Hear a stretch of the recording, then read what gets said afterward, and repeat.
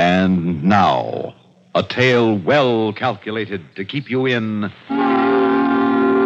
suspense. The estate was remote and lonely. The fortune was theirs for the taking. The setup was perfect. The setup for murder. Listen now to The Imposters, starring Reynold Osborne and Charita Bauer, and written especially for suspense by Peter Fernandez. Taxi! Taxi! Taxi! Evening, miss. Where can I take you? To the Cromwell place, please. Cromwell Estate. You got that right, miss? Well, I received this letter of instructions from the butler, Mr. Victor Hammersmith. I've accepted a job as Mr. and Mrs. Cromwell's housekeepers. Well, I guess it'll be okay then, but let me warn you, that Mr. and Mrs. Cromwell are a couple of spooks. What do you mean? If they want anything, they telephone. It gets delivered. But only to the gate, no further. No one's allowed in, and no one ever comes out. Well, how about the butler on his day off? Doesn't he come to town? They don't keep a car, and it's a long walk to town, so I never see him. Say, I thought it was clearing. From the direction of that lightning, it looks like we're in for more of the same. Well, maybe we can get there before it breaks.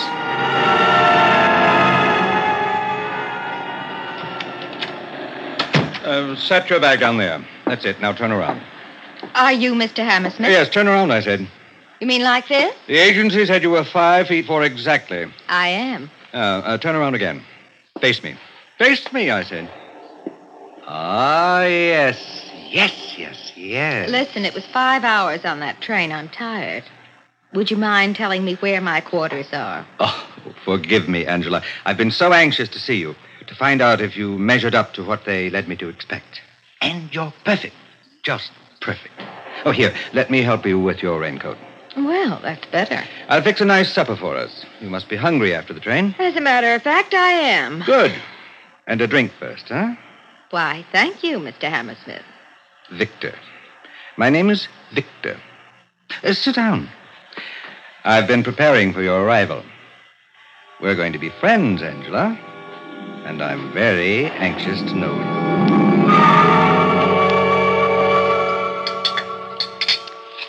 When you mentioned supper, I expected a few cold cuts, but this was fit for a queen. Thank you, Victor. I'm very glad that you can truly appreciate good wine and excellent food. You remember that was one of my requirements. My height, my education, my taste, my ambitions. You're the one who made all those requirements? Mr. and Mrs. Cromwell had only 2 conditions. That you have good experience in service, which you do have, and that you're prepared not to make any personal contacts outside the walls of this estate. You agreed to that in your notarized statement. Sure I did. Look at the salary I'll get in addition to room and board. So you accepted for the money? $600 a month is good pay. Yes. Well, my dear Angela, it's after 11, and they'll be expecting breakfast at 8 promptly. Yes, I guess I'd better get some sleep. You'll have a lot to show me in the morning. Thanks again for that wonderful dinner, Victor. Good night. Good night, Angela.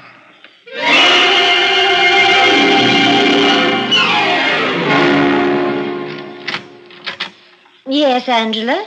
Your tea is served in the drawing room, ma'am. Oh, thank you. Will Mr. Cromwell be joining me, do you know? He's already there, ma'am. Oh, good. Walk along with me, Angela.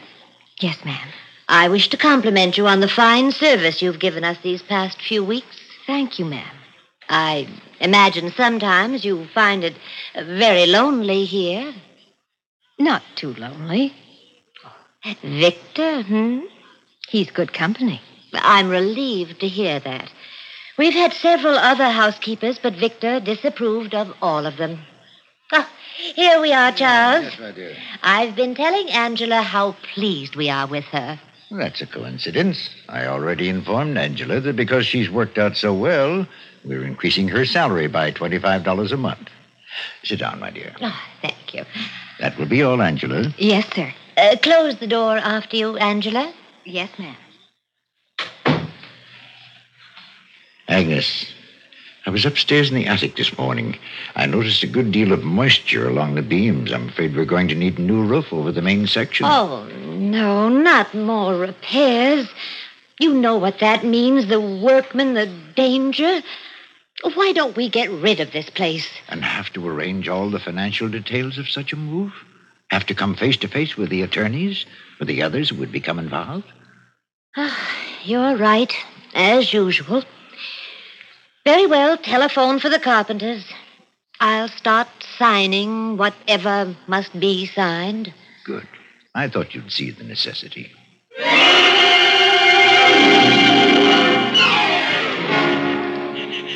Oh, Victor. Oh, I never thought I could feel this way about anyone. I love you, Victor. So now you have two loves, hmm? Two? No, just you. Two loves, I said. Me and money. Or am I wrong? No, you're right, my dear. Oh, to have both, I'd want nothing more. You can have both. We can get married, and we can be rich. Victor, you don't have to hand me a line. It's true, Angela. It's true. What are you talking about? Shh. I've got it all worked out down to the finest details. It's absolutely foolproof. It just depends on you. If it means marrying you, honey, I'll agree to anything. Anything, Angela? Anything. Would you agree to murder? Did you say murder? How would you like to be mistress of this place, to own the fortune that belongs to her? Oh, Victor, how could we ever do that? By following my plan. It's a perfect setup.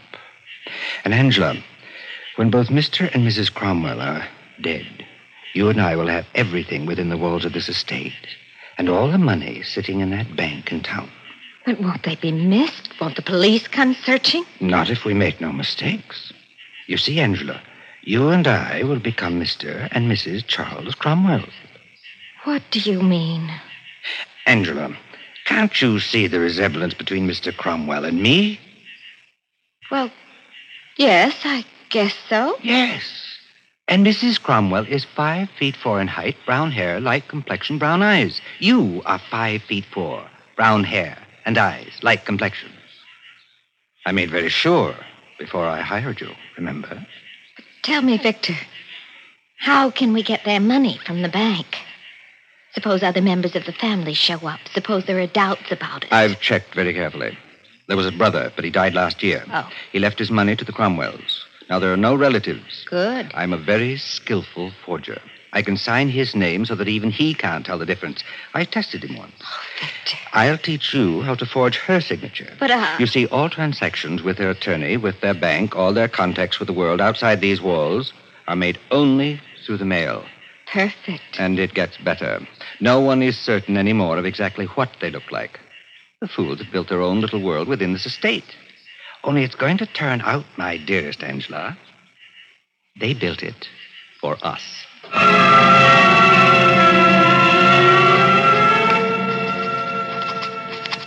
Perfect.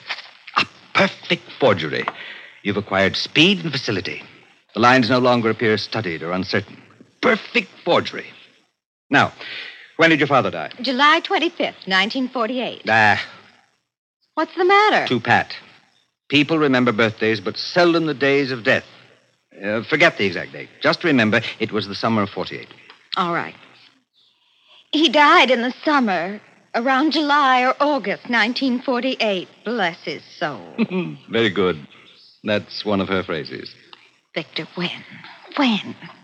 I've learned everything. I can write exactly as she can. I can move like her, talk like her. You're perfect as Mr. Cromwell. It's been 2 months, Victor. When? When? You're right. Yes, it is time. Very well. Tonight. Tonight? I'll say you're indisposed. You can stay in your room. I'll touch a virus. I'll serve them dinner. Roast capon with wild rice. A robust red burgundy. And arsenic. Tonight. Tonight.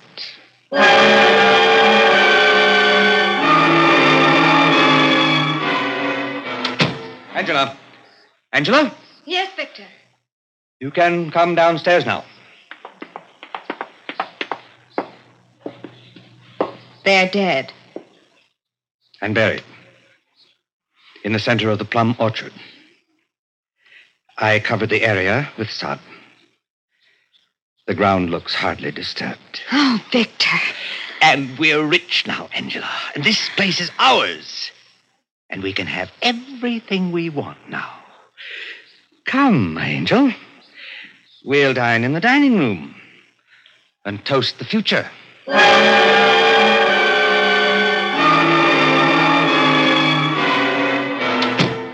Angela, I've just been to the mailbox outside the gate. Well, did it come? The bank accepted our signatures as I knew they would. Look, Angela, our first withdrawal, $5,000 in cash. Oh, let me hold it. Oh, Victor, the feeling of money. The glorious, green, luxurious feel of so much money. It even smells rich. I know exactly how you feel. Now think of it, Angela. There's $2 million more where that came from. I thought of nothing else for weeks. What can we do with this, Victor? What can we buy? I want to spend and spend and spend. Well, I have some dresses sent here on approval, some perfume, some jewelry. Here's the rest of the mail which came. A stack of catalogs, pamphlets. Look through them and order whatever you wish. I'll be down by the pool if you care to join me. Victor? What's this? That envelope? Where'd you get it? It was stuck in the fold of this pamphlet. Well, I must have overlooked it. Let me see. Addressed to a Mr. Frederick Mason. Well, I guess the mailman must have dropped it into our box by mistake. But it says in care of Mr. and Mrs. Cromwell. Yes, so it does. Return address, Zurich, Switzerland. Open it. Yes. Then we can burn it. Whoever sent it will think it was lost. What does it say? Oh, just a minute. Dear Father, you shouldn't have paid the entire 4 years' tuition to the university here. I tried to tell you when I last saw you years ago that I had serious doubt about my ability to get a degree. Now, I have quit, and they refuse to return any of that money. I have enough, however, for a flight back to the States. I'll see you soon to ask your forgiveness. Paul. Victor, who are these people? I haven't the vaguest notion. But he says he's coming here to see his father. I know. I read it, didn't I? Victor, could you have slipped up somewhere? Not anywhere. But I don't understand this at all. Well, we've got to do something. I mean, if he's coming He's here... not. I won't let anyone pass that gate. Let me see that envelope. Tell you, it tells us nothing. Some fool has made a mistake, that's all. Frederick Mason. Well, now, we mustn't let someone's silly mistake bother us. I'll burn the letter. Just forget all about it, my love. Someone at the gate. I'd better check.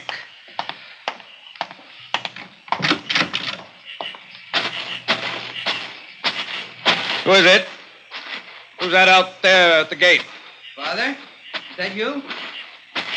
Please, take that flashlight off my face. I can't see. I'm not your father. No one lives here but my wife and myself. Oh, Mr. Cromwell, I didn't recognize your voice. I'm sorry to disturb you. Who are you? Paul Mason. If you'll just tell my father that I'm I here. don't know you or your father. But you must. I'm Frederick Mason's son. You know, the butler. The butler? It's been a long time since I visited, Dad, and I guess I have grown. I tell you, I have no butler here at all. You haven't?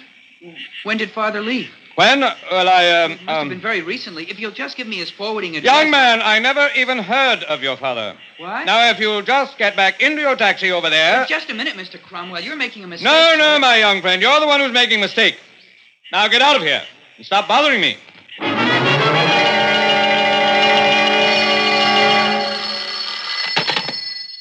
Yes? Morning, Mr. Cromwell. This is Lieutenant Russell of the Township Police Department. Oh? Well, what do you want, Lieutenant? I'm sorry to disturb you so early, but I must talk to you as soon as possible. I should be out there in a few minutes. Talk? What about? I'll tell you when I see you. Lieutenant, I'm sorry, but we never admit anyone here. I know. That's why I called first. When I get there, I expect that gate to be open for me. It won't be. Just because you're a policeman, don't think you have any more right than anyone else to trespass on private property. Mr. Cromwell, I have a search warrant. A search warrant? I anticipated your attitude about talking to anyone. Now, I expect you to have that gate open. Goodbye, sir. You listen to me. Hello. What is it? What do they want? I don't know. But some cop's on his way out here. A cop? Well, we've got to get out of here before he comes. Don't be a fool. We have nothing to hide. That young man from last night. I'll bet he put the police up to this. What if he did? He's making a mistake. Victor, I'm scared. Then control yourself. If you just remember that you're Mrs. Cromwell, nothing can go wrong. Here, put on this sunbonnet. I'll wear these dark glasses. We'll go outside and make ourselves casual by the swimming pool. Let the police search all they want for Frederick Mason, whoever he is. I'm positive I've never heard of anyone by that name.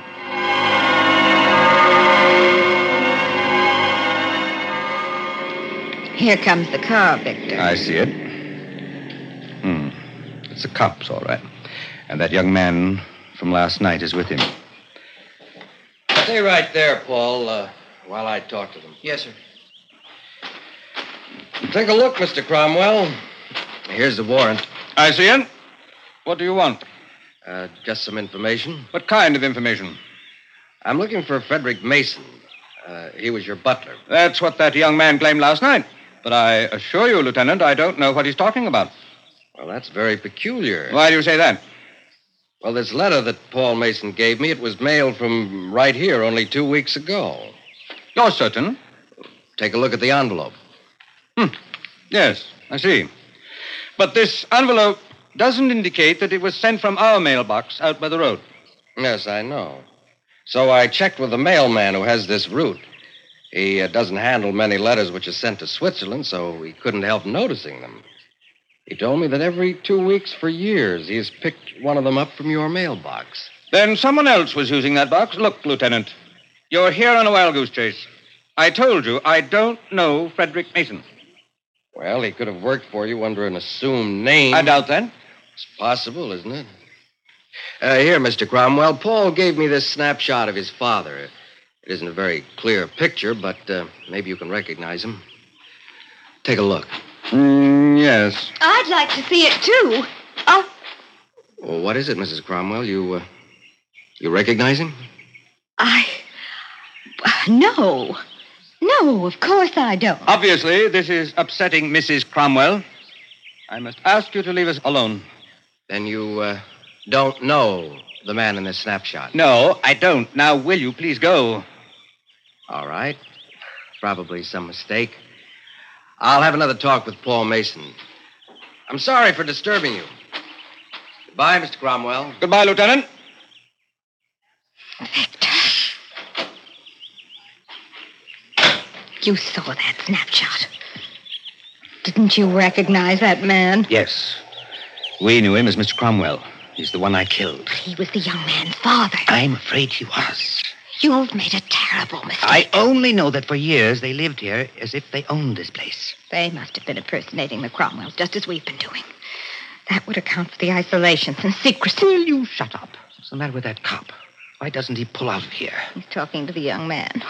I don't like it, Victor. It's all right. Just don't panic. Smile. Smile, I said. That's it. If we pretend nothing's wrong. Victor, they're both coming over here. I can see. Mr. Cromwell? I thought you were through bothering us, Lieutenant. Well, Paul just told me that he couldn't see you in the dark last night, and he hasn't been able to get a good look today, but... He's not interested in me. He's trying to find his father, isn't he? Paul, what do you say now? I still can't be sure. Mr. Cromwell, would you please take off those dark glasses? Why should I?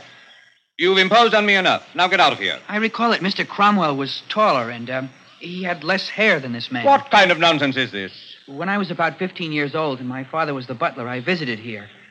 I can remember Mr. and Mrs. Cromwell very clearly. You are not Mr. Cromwell. He's lying, Lieutenant. And her, I've never seen her before in my life. This is absolutely ridiculous. We can prove who we are. Victor, Shut go up. and get the... Victor, Oh, is that your name, Victor? Of course not. She's upset. Exactly. She's upset, and she didn't take the time to think. No, What's your last name, Victor? My name is Cromwell, Charles Cromwell. And she calls you Victor. And this young man can't recognize you. And you deny that until 2 weeks ago, Frederick Mason was sending mail from here. I tell you, we're Mr. and Mrs. Cromwell. Well, maybe you are, but I'm beginning to doubt it very much. Nothing adds up. Come on, I'm taking both of you into town. I intend to find out just exactly who you really are.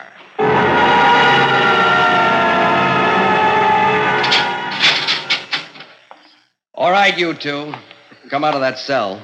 So, you're finally letting us go. You're satisfied now that we're Mr. and Mrs. Cromwell. I'm taking you over to Judge Slater to be booked for murder. Oh, no. Murder? That's ridiculous. Is it? We took up the cement floor in the basement. We found the bodies. The cement floor? Man and woman. Killed by gunshot about 4 years ago. From dental charts, we've identified them as the real Mr. and Mrs. Cromwell. You have. I see. I see. What's the matter with you? Don't you realize what we're facing? I realize very well indeed. Come on, the judge is waiting. Is he? Well, we certainly can't keep him waiting. But, Lieutenant. Yep. You can't book us for the murder of Mr. and Mrs. Cromwell. It's impossible. Is it? You said they were killed about 4 years ago. Well, 4 years ago, I was finishing a term in Atlanta for forgery. I know. We've got your records. Well, you can book me for forgery again, or fraud, or any of those lesser crimes you might be able to pin on me, but murder? Oh, no. I did not kill Mr. and Mrs. Cromwell. No, I never said you did. No? Well, I thought you... We also did some digging in the plum orchard. Oh! And we found 2 more bodies, recently killed by arsenic. Paul Mason has identified his father. Those victims were murderers themselves who impersonated the Cromwells. And they're the ones you killed. We'll have no trouble proving that. And you'd figured this for years, you said. No one would ever know. A perfect setup. It was. It was. Only someone beat us to it.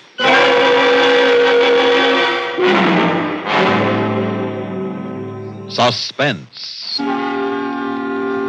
You've been listening to The Imposters, starring Reynold Osborne and Charita Bauer, and written especially for Suspense by Peter Fernandez. Suspense is produced and directed by Bruno Zerato Jr., music supervision by Ethel Huber. Featured in tonight's story were Cliff Carpenter, Arlene Blackburn, Melville Ruick, and Bill Lipton. Listen again next week when we return with The Black Door, written by Robert Arthur. Another tale well calculated to keep you in suspense. Enjoy the Gary Moore Show weekdays on the CBS Radio Network.